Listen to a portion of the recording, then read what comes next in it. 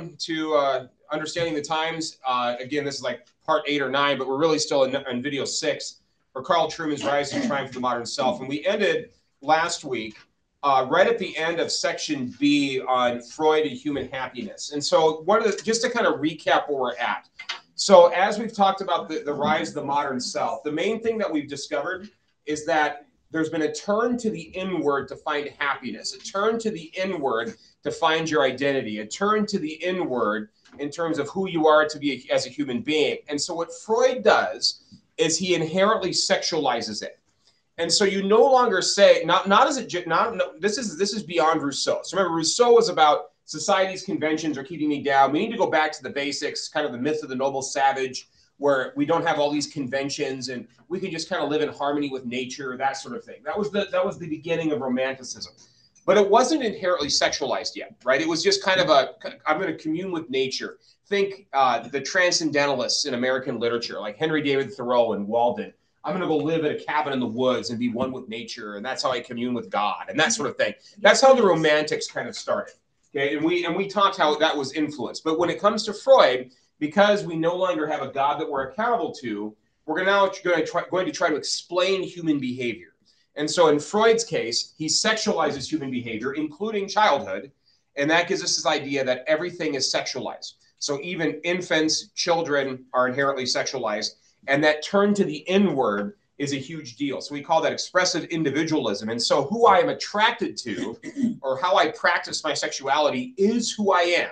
So instead of it being something that I do, it has become something that I am. That shift is a major shift and would not have been recognizable for most members of Western civilization before Freud and people around him. Go ahead. So was that when people started saying, I am heterosexual instead of I am a human being and I correct, that happens to practice these things. Correct. Happen to practice. So they changed the dialogue to where everyone today now actually says, I am this or I am that. Right. It's now an essential attribute. So rather than it, yeah. So actually, just to give you, this will be a little, forgive me, this is a little bit of classical philosophy 101. But in Aristotle, and Aristotle's on this thing, remember for him, the happy life was the virtuous life. That was your blank, right? For somebody like Aristotle, he would distinguish between an accident and an essential property. An accident of something is something that doesn't change the nature of something. So for example, dogs might have different types of hair, right? But they're still dogs. You can cut their hair. They might have different colored eyes, but just because they have different colored eyes doesn't mean they're not a dog. Fair enough. So the hair and the eyes and those sort of things are accidents to what we would call dogness. Fair enough on that? Does that make sense? Yeah. So the ancient Greeks, and really the early church is going to pick this up too, made this distinction between accidents and essentials, or accidents are the nature of the thing, the essence of the thing. So for human beings, we would say the same thing: skin color, height, weight, eye color, personality, all those sort of things. That's not what determines your humanity. Those are incidental. Those are accidental to who you are as a human being. There are other things that make you a human being. Are you following me on this? And so what happens during Freud is he takes a behavior and makes it an essential nature of you as a human being. So now it's an essential property. Rather than it being an accident, something that you do or a behavior you engage in or an orientation that you have, it has now become something that you are. So what used to be considered an accident or an incident is now who you are essentially as a person. And so that's why when you you waited until you were married? That was such an unfulfilled life. If you haven't engaged in sexual behavior, you're not fully human yet. See how people talk that way? So like things like virginity and other things are kind of like poo-pooed as something that's that's old-fashioned, or that's not fulfilling, or that's like not necessarily being human. You're repressing yourself. You need to go and engage in these things. Otherwise, you're not fully human. The reason people think that way is sexuality has now become an essential part of who we are. In the same way that it's almost like living and eating, basically eating and drinking. Sexual activity now and desire is now the equivalent of eating and drinking. Pastor Dinger says this coyly, but I'm going to quote him here a little bit, and I know he won't mind. He's like, no one has ever died from not having sex. That's true. People have died from not having food or water or shelter, right? And so for some reason, though, the society that we live in has kind of taken that and made it an essential thing of who we are. And the pressure and the way you're just surrounded and bombarded by it, it means it's part of our cultural imaginary, even as Christians. Even if we don't necessarily do everything that the Hollywood people do, we are still living in that same culture and we still think that way. And there's enormous pressure in that sense. And it comes from Freud. One of the biggest mistakes that I would say our modern culture has made, and we'll talk more about this when we get to these like critical race theory and all these issues, because we're getting closer to those, is they've taken an accidental property, in this case, skin color or culture, and made it an essential. You see the mistake being made there too? So instead of, so now think about this. You're no longer a human being who happens to be black, or a human being who happens to be white, or a human being that happens to engage in sexual behavior. You are a black heterosexual. Do you see the difference in language? Yes. That's a change. So instead of, it's now ceased from being an accident or an incidental property and become an essential property. See?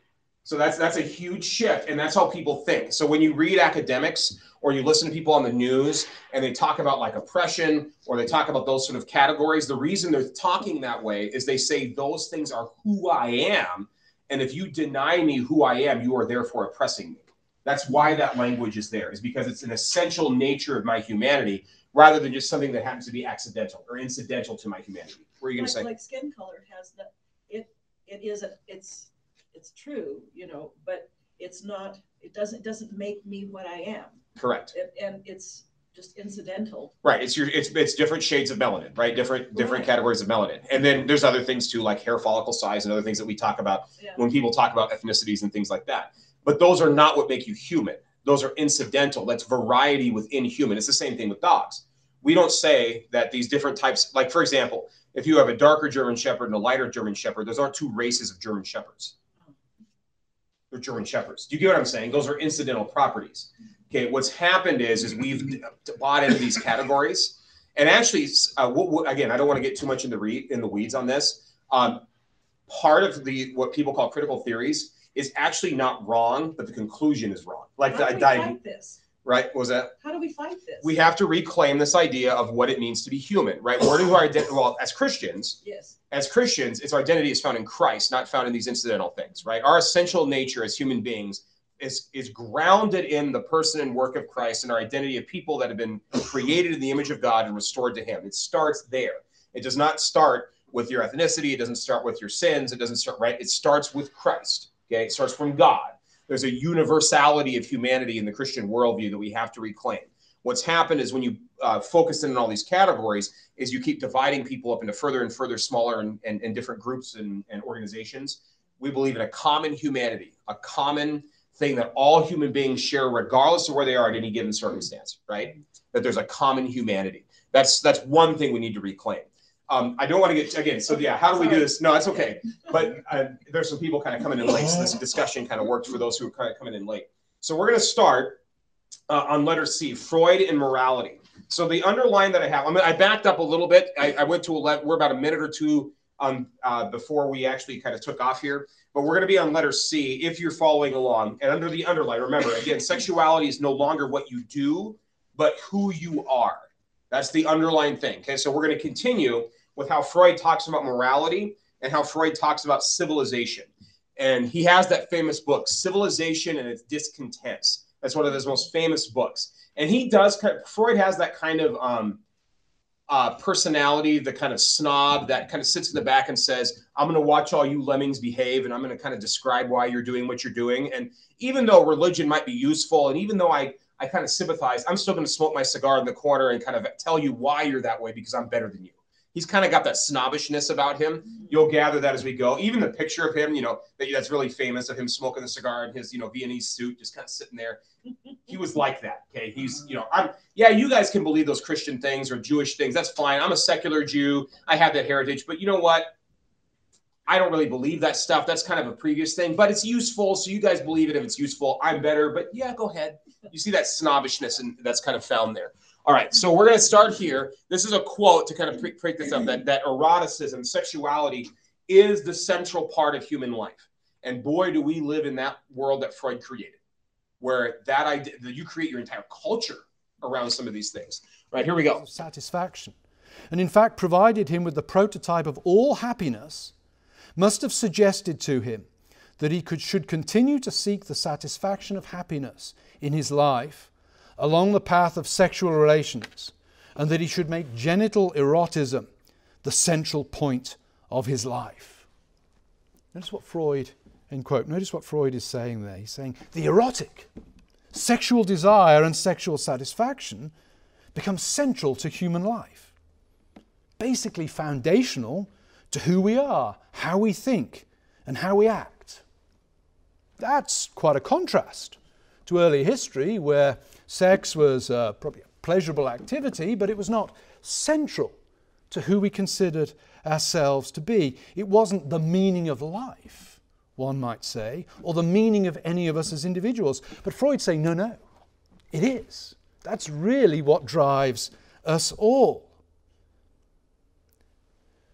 So the first thing then, the first contribution of Freud is he makes that move that says, you know, sex, sexual desire, that determines you. It determines what you aim for in life. It is your identity.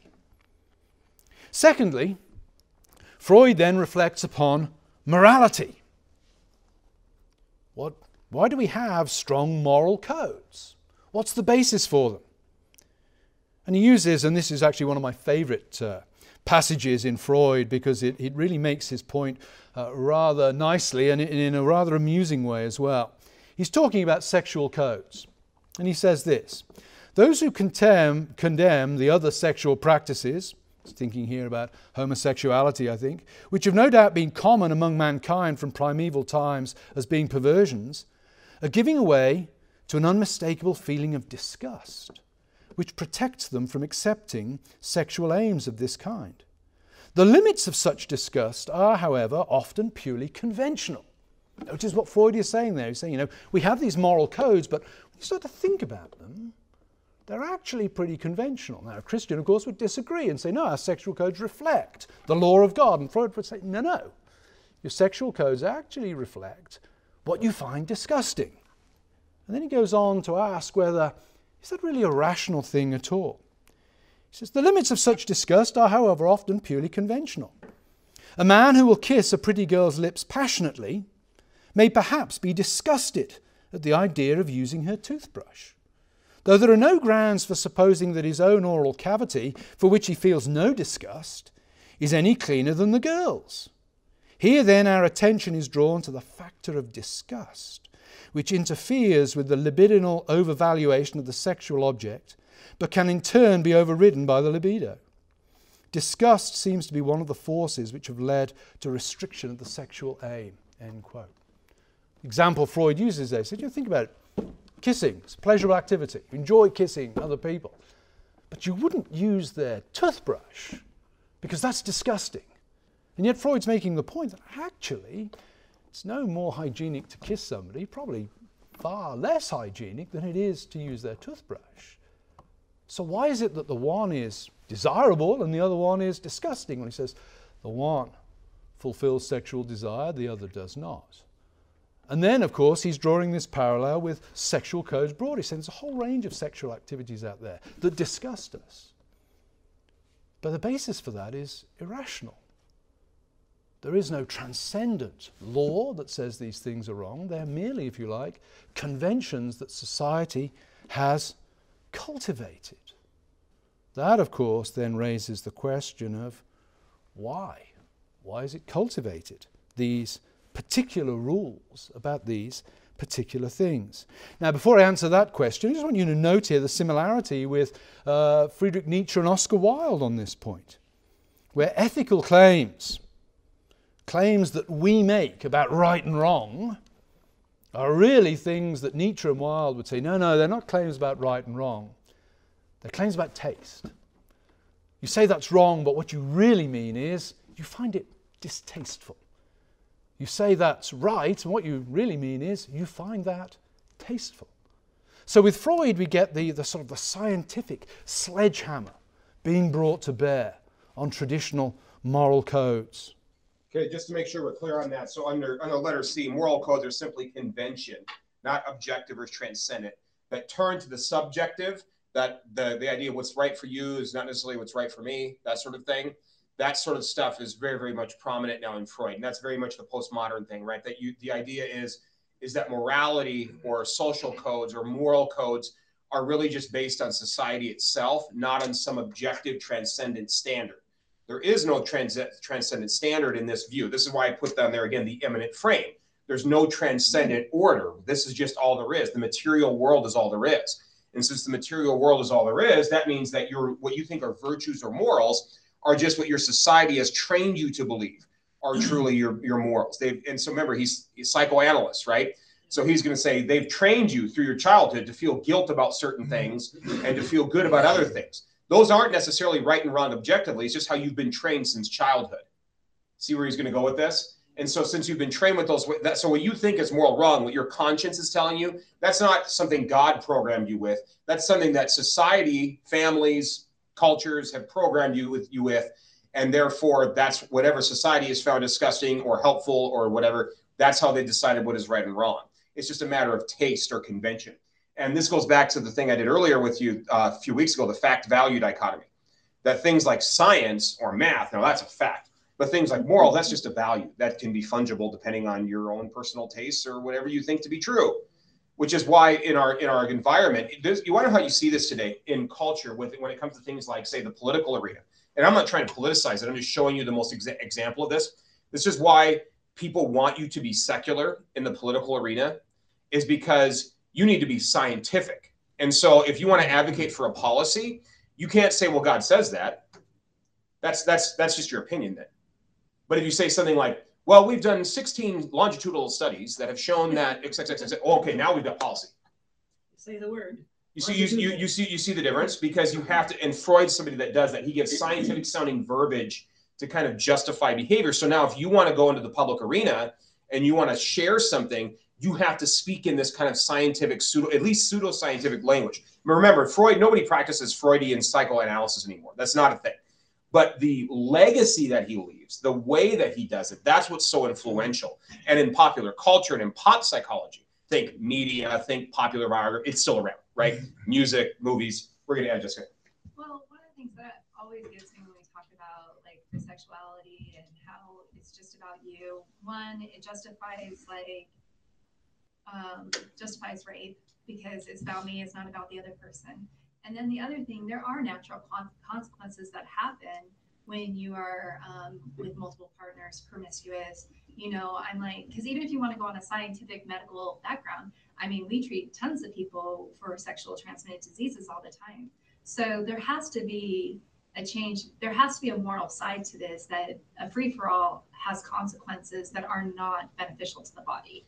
And I agree with that. And so what Freud's going to say, and what he's going to say is he's like, we give up some of these sexual desires or some of these practices for the sake of civilization. And so in other words, what he's going to do, and we're going to get to that next, so it's going to kind of maybe fill in some of these gaps, rather than it being because we're accountable to God, what Freud's going to say, remember how I told you he's kind of like the sophisticated guy in the corner thinking he's better than everybody else? He's like, well, I know why everybody's doing this. The real reason they're doing this is they've all repressed their libidos, right? That's what he's going to say. However, because it gives us such beauty and such good civilization, we should repress them anyway. So it's kind of he takes the genie out of the bottle and then tries to stuff it back in, but it doesn't work. You get what I'm saying? Like he's trying to like give you some reasoning, but when he gives you the reasoning, it therefore justifies all the stuff people like Wilde and Nietzsche were advocating for in the first place. He gives you kind of a scientific jargon explanation for it, but then he tries to put it back in and say, well, civilization is worth it. Okay, what about for the people that don't think it's worth it? Right? So, but that's where he's going to go. Is he's going to say that you're right. There is a consequence to some of these behaviors. And so we give them up or we restrain them for the cause of civilization. That's what he's going to say. Now, for us as Christians, we would say the reason these have bad outcomes is because we're not designed that way. Right? And because God designed our sexualities and designed our bodies and designed our humanity for certain ends, the more we reject those ends, the worse off we're going to become. And we see that in Romans 1. Right? In Romans 1, Paul has a whole series of events. Professing themselves to become wise, right? Themselves to be wise, they became fools. And then after they became fools, God gives them up. So they start worshiping the creation instead of the creator. And then all these different things start coming down. All these different sins and idolatries and sexual behaviors come out of that giving up God. So God gives them up. He says, all right, have it your way. And we see this mess. And so I agree with you that scientifically we can see these things, right? And so as a Christian, I would say, well, that's because the reason is we're damaging ourselves. That's why it looks bad scientifically. For Freud, he would say, well, because we have scientific evidence, for example, like you said, with multiple partners, there's psychological damage. It justifies amoral behavior, you know, all these different things. We should just restrain it for the cause of civilization. We would say, no, the reason those things are bad is because they're sinful and they're evil and they're rejecting God's design. And so it's odd because at this era of history, late 1800s, early 1900s, there's just enough of a Christian worldview around that people like Freud kind of like live off of the legacy of that worldview. But the longer that history unfolds, the less of that legacy exists. And 2 world wars are going to kind of cause that. People are going to get really disillusioned with civilization as a whole. Remember, he's writing most of this before World War I. Okay, after World War I and World War II, people are like, wow, civilization doesn't work either. Right? We've got the Holocaust, and then we have the rise of communism. We have all this stuff. So now maybe nothing's civilized.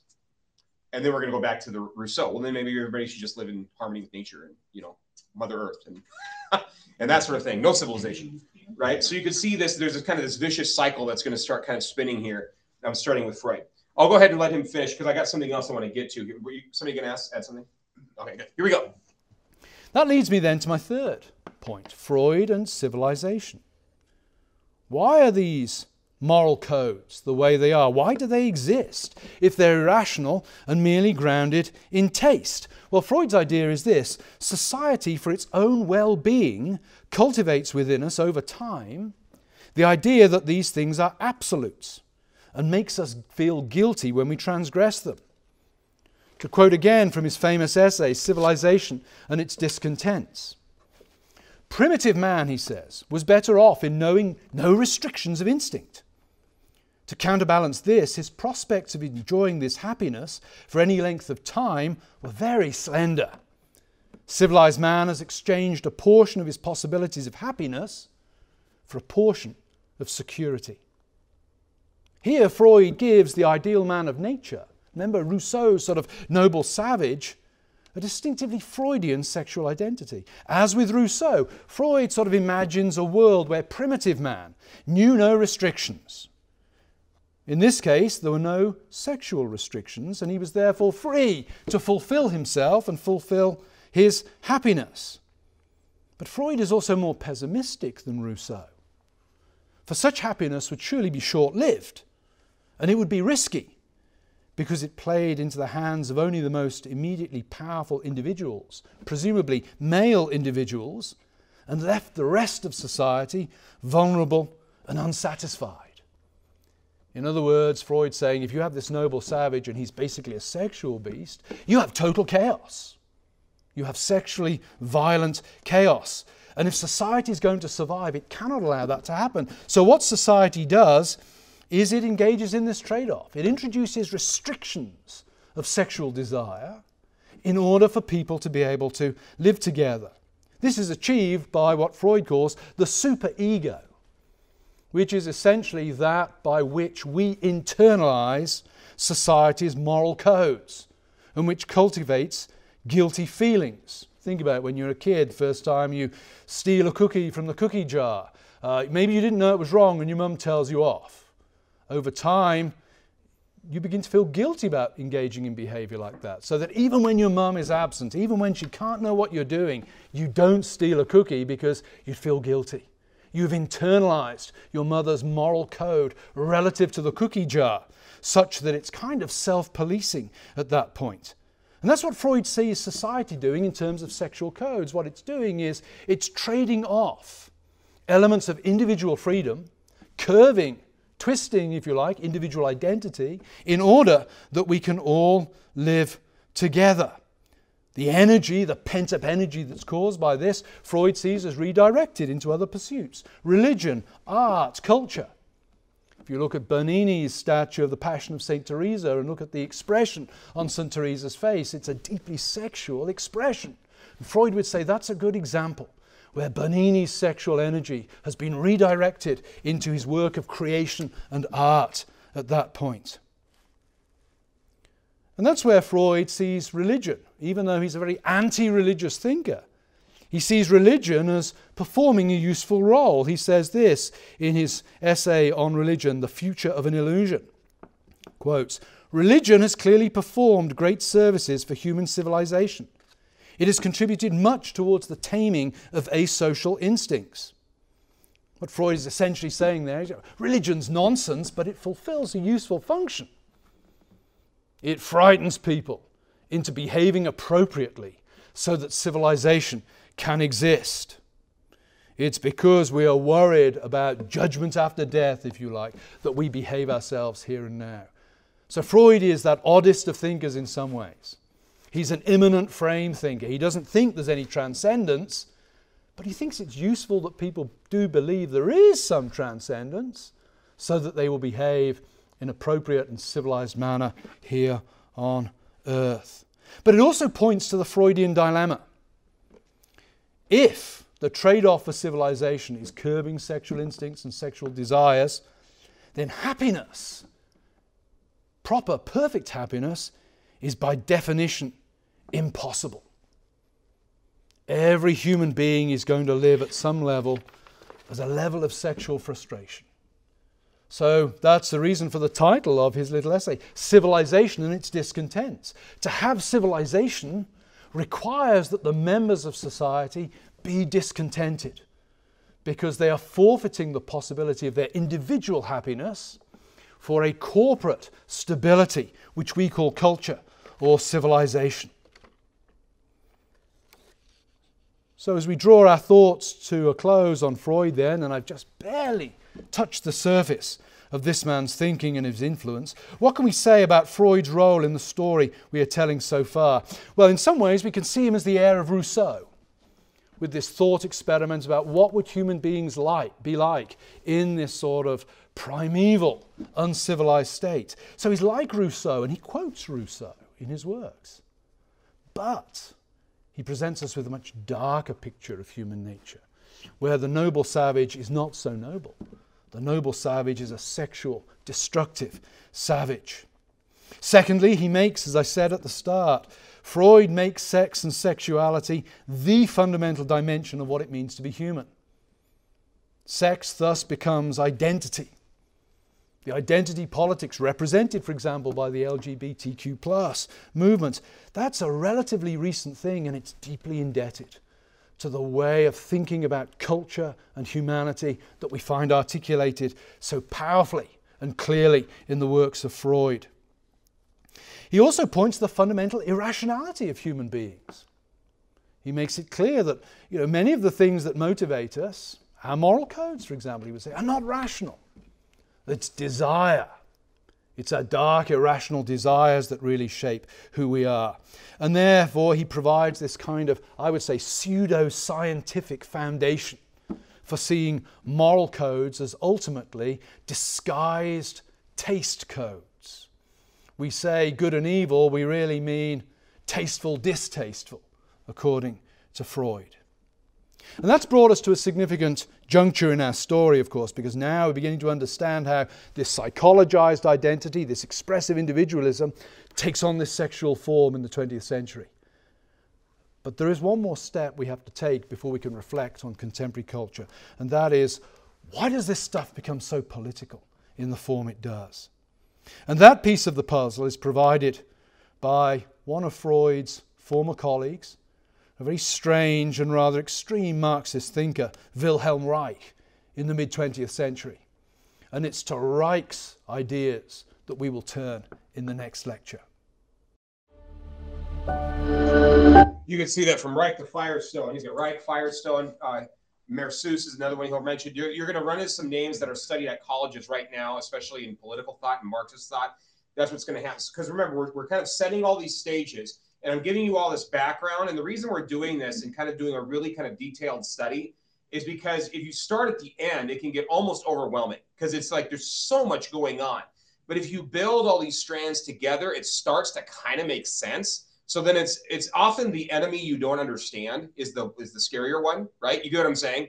The more we understand about this as the challenges to the Christian worldview, I'm not talking about individuals, we're talking about ideas, right? Individuals are people that Christ died for, right? That sort of thing, but there are bad ideas. And in 2 Corinthians, Paul says we demolish every stronghold and take every thought captive for Christ. So if we're demolishing strongholds, we're not demolishing people, we're demolishing strongholds. So all these ideas that are kind of coming to fruition here are going to kind of show up in the next session. If you didn't catch that, the blank there, by the way, Freud imagines a noble soul, savage of sorts in the manner of Rousseau, only he's more evil. Rousseau was optimistic. Remember, Rousseau's writing kind of during the Enlightenment. And so his idea was, well, just this kind of state of nature.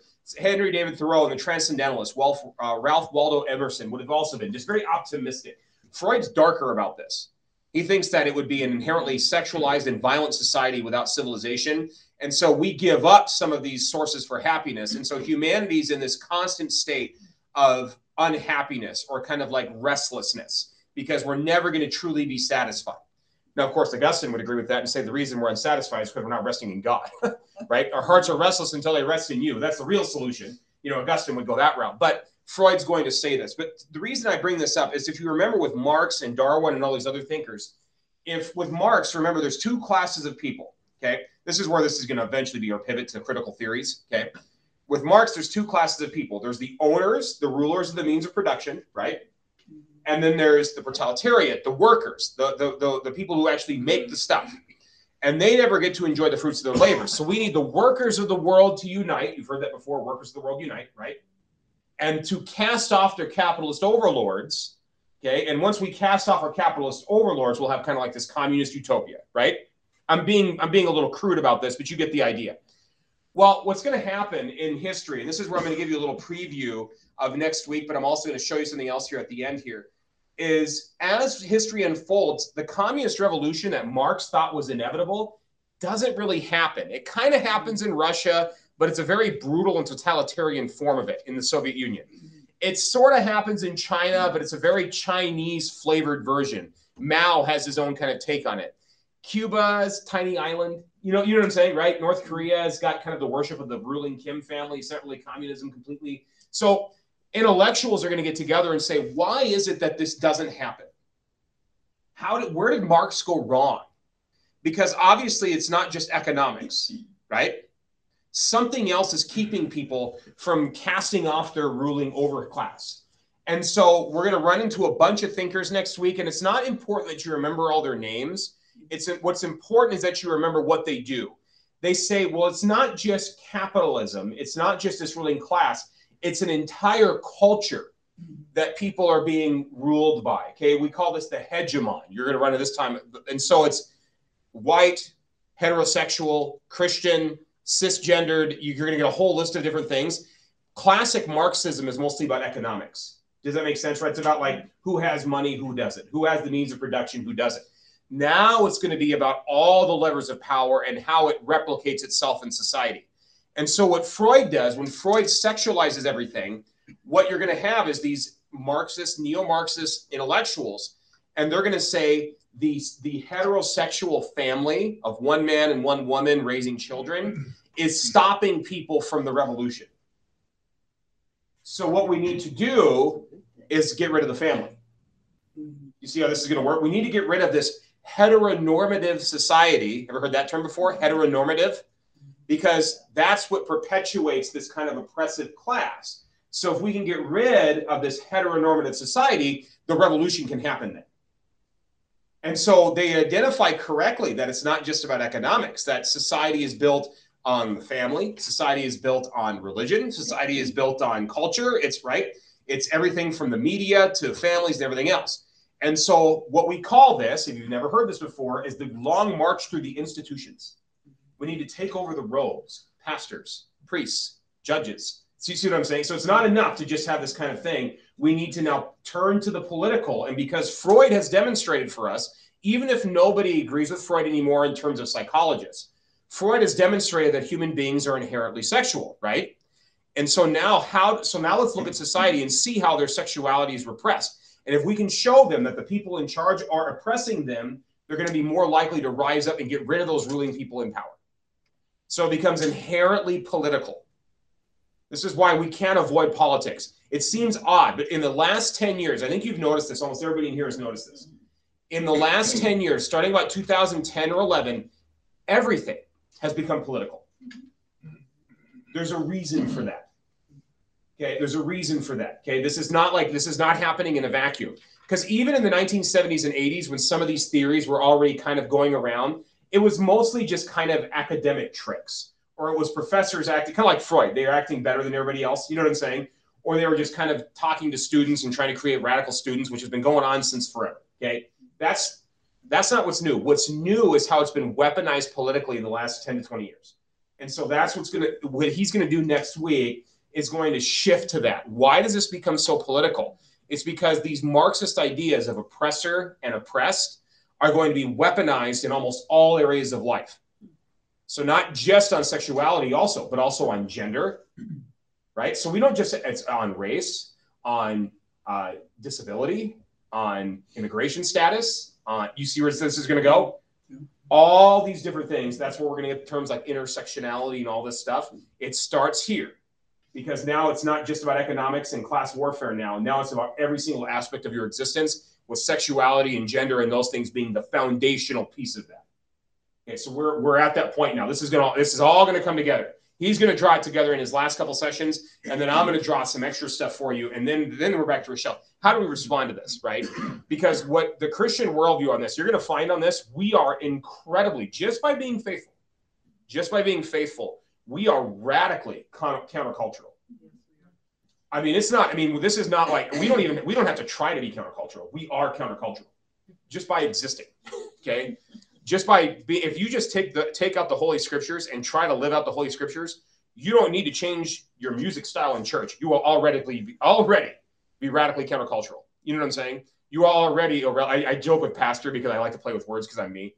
I'll say, hey, because it's like, well, we want to do something relevant. And I was like, well, I was like, isn't it better if we're irrelevant to the current culture? He's like, okay, that's a nasty word. Maybe a different, And I mess with him all the time. We talk. We love each other. It's great. He's like a mentor for me. And so it's awesome. We have really great conversations, and it's awesome. But you get the point that I'm making, is the church is always searching for relevance, when instead, at the current moment, being irrelevant would actually be a good thing, if you catch what I'm saying by that. Yes. Right? If anything, just being faithful is to be relevant in a different way because we're providing an alternative. And so again, just some things to just think about in terms of countercultural thought, because you will have to be countercultural, and it is lonely. You will be considered weird if you live this stuff out. People are going to think you're kind of an oddity and kind of an odd duck. You're going to like, why in the world are those two people, this couple, they're not living together? Why? Don't they want to figure out if it works first? See, right? I mean, just even that is stuff that's countercultural. Well, they're married for so long. Yeah. Mm-hmm. Yeah. And so like my wife and I, we lived in separate apartments, okay, in Woodbridge. And I can't tell you how many times when I was working at an online campus. It was called American Intercontinental University, online school. Okay, it had like a bunch of thousand students. 2007, 2008, that range. My wife and I were living in separate apartments. Why wouldn't you just live together? You can save the money, and then you can find out if you're compatible. And I was like, no, that's not how this works. But I had this. I mean, I had that conversation dozens of times with different coworkers and colleagues and people that I got to know. They just could not understand. There was like two other couples that were also around my age that were also practicing what we would call the biblical model and waiting until marriage. And they were both Christian couples. One was training to become part of Campus Crusade or Cru. And then the other one was like a really traditional Catholic. And they have like 8 kids now. Okay. You know what I'm saying? Though? I mean, that was kind of like, that was it. There was like 3 of us. And we just kind of hung out because we were like, and this is, 15 years ago or so. And we were already kind of definitely the minority at that point. So again, it'll be countercultural. So before I show you something else, I want to kind of introduce how some of the verbiage and stuff with my last video. Do we have comments, questions about this? Is this helping this make sense? Hopefully. So that blank was living together. Oh yeah, learning to live together. So society introduces restrictions in order for people to live together. And it's super ego. I forgot to mention this. Cartoons jumped all over this because the idea of having the id and the super ego, right? The like demon version of yourself and the angel version of yourself, like talking to you. That's very Freudian. So cartoons think like Tom and Jerry and Bugs Bunny and all those different things kind of adapted that. Now, it's not used in Freudian terms. It's just a way to show that people have a conscience and they're kind of reasoning through things. But that idea that you have an id and a superego, that's very Freudian. That comes from him. What was that? Just the ice block where it sits in the ocean and there's a little bit of ice for one and then oh yeah. Yep. Oh yeah. We live with this imagery. Again, not in professional psychology, but in pop culture. This is very much pop culture. And even if we don't use his analysis, the influence, again, that everything is sexualized is very, very much with us right now. Okay, so to end on this, what I want to do, because again, next week is about all these different kind of figures that kind of politicize things. I want to just leave you with a way just to kind of help you think about how people today talk about things like sex and gender and things like that. Because this is going to be helpful for you, because you might find yourself, if you're like me, you find yourself bewildered going, okay, there's gender expression, gender identity, sexual orientation, what's going on? I'm going to give you a little bit of a what would you say on this. We're going to end on this, and then I got to head over because I'm worship assisting at this later service as well. So I want to end on this just to give you an idea. And again, I highly commend this YouTube channel. It's called What Would You Say? And so this is from the Colson Center, and you can see you got all these titles, right? Is gay genetic? Is sex assigned at birth? Is transgenderism logical? I mean, they're going through all of these. Okay, but I want to show you is how do they view these things? Because this is the result of Freud. Many people are confused today about sex and gender. If you were in a conversation about these very tough topics, what would you say? Before we can have a constructive conversation about the brave new world of sex and gender, it's important to understand the current thinking about sex and gender. Hopefully, this will give you a head start. Many gender theorists have created separate categories for sex, gender identity, and gender expression. Sex, some say, is assigned at birth by the doctor. Though our sex is connected to our bodily anatomy, they claim that disorders of sexual development are actually different sexes. Claiming sex is assigned rather than acknowledged at birth allows for the possibility that sex can be reassigned later. Now, whether sex needed to be reassigned depended on gender identity, the second category.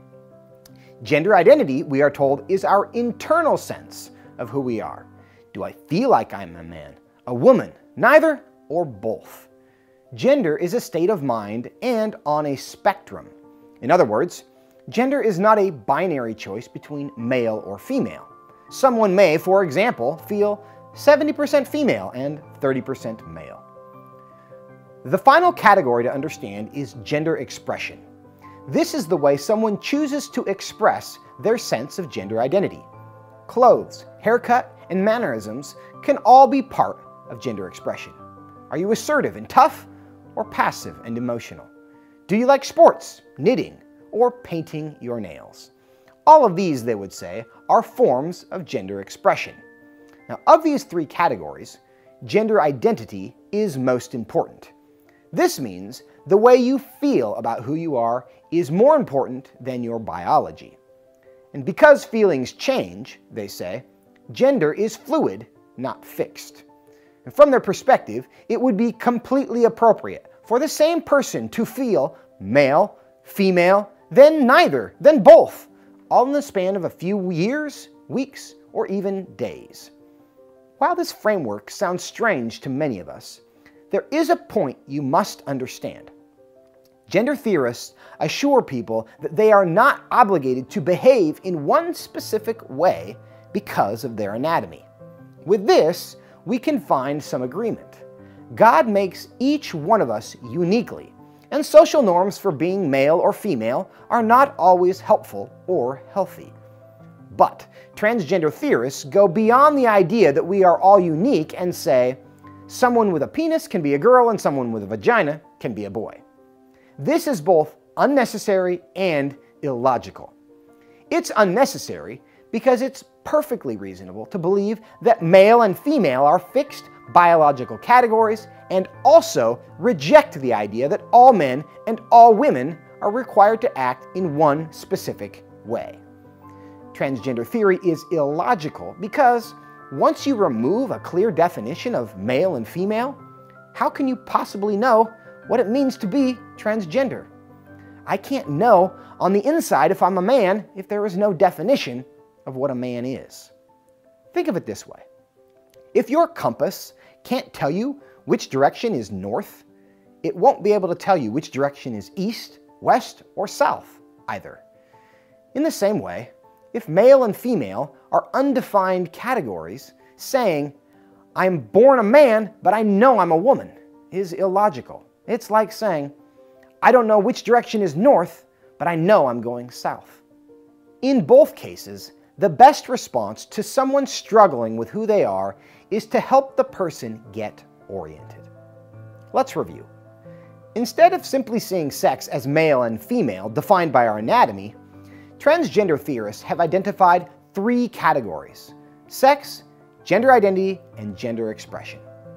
Gender identity matters most and is determined exclusively by an individual's internal sense of themselves.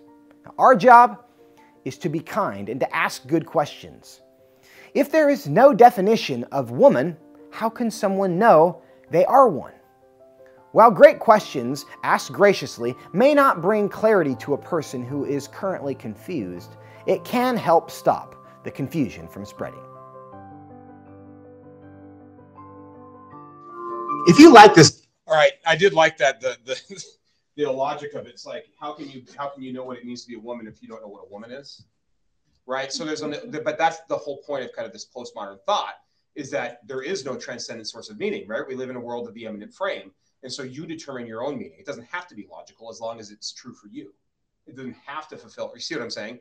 Or logic, if you point some of this out, you'll have some that will say, well, logic itself is oppressive. It's a tool used by people in charge to keep people like me down. Logic itself is a tool of oppression to keep the people in charge. And so that's, we would say God created logic. You see the difference there? So, I mean, that's where we're going to have these worldview conflicts. But I like that one of the tactics, and there's a book out there called Tactics that talks about this. One of the things that you have to ask, one of the ways you want a solution, and we got to go here in just a second, is asking questions. One of the best things you can do is ask, and he said, and you notice, ask graciously. Don't do it like a ha-ha, I gotcha thing, right? You still want to love the individual. That's what we're commanded to do by Christ, right? But you do want to ask some of those good questions. How's that working out for you? Or say, hey, I know that I'm a woman, even though I'm expressing myself as a man or whatever. You say, okay, so what is a woman? Define that for me. Can you help me? Can you help me know what that is? And then, it's kind of funny because like, well, I'm against gender stereotypes. And then when they start explaining it, they list a bunch of stereotypes.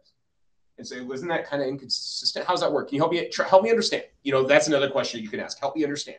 Because right now I'm not seeing this eye to eye. Help me understand. Or what do you mean by that? That's another great question to ask. What do you mean by that? That's one of the tactics to use. Because often when people talk out loud, because they're created in the image of God, and we are inherently programmed to function in this universe, they'll realize some of these contradictions on their own. Now, some will admit them. Some will say, well, it's a contradiction, but I'm just going to live there anyways because I'm happy, when they're really not. But some will actually point that out and they say, I've never thought of it that way before. And that's the goal.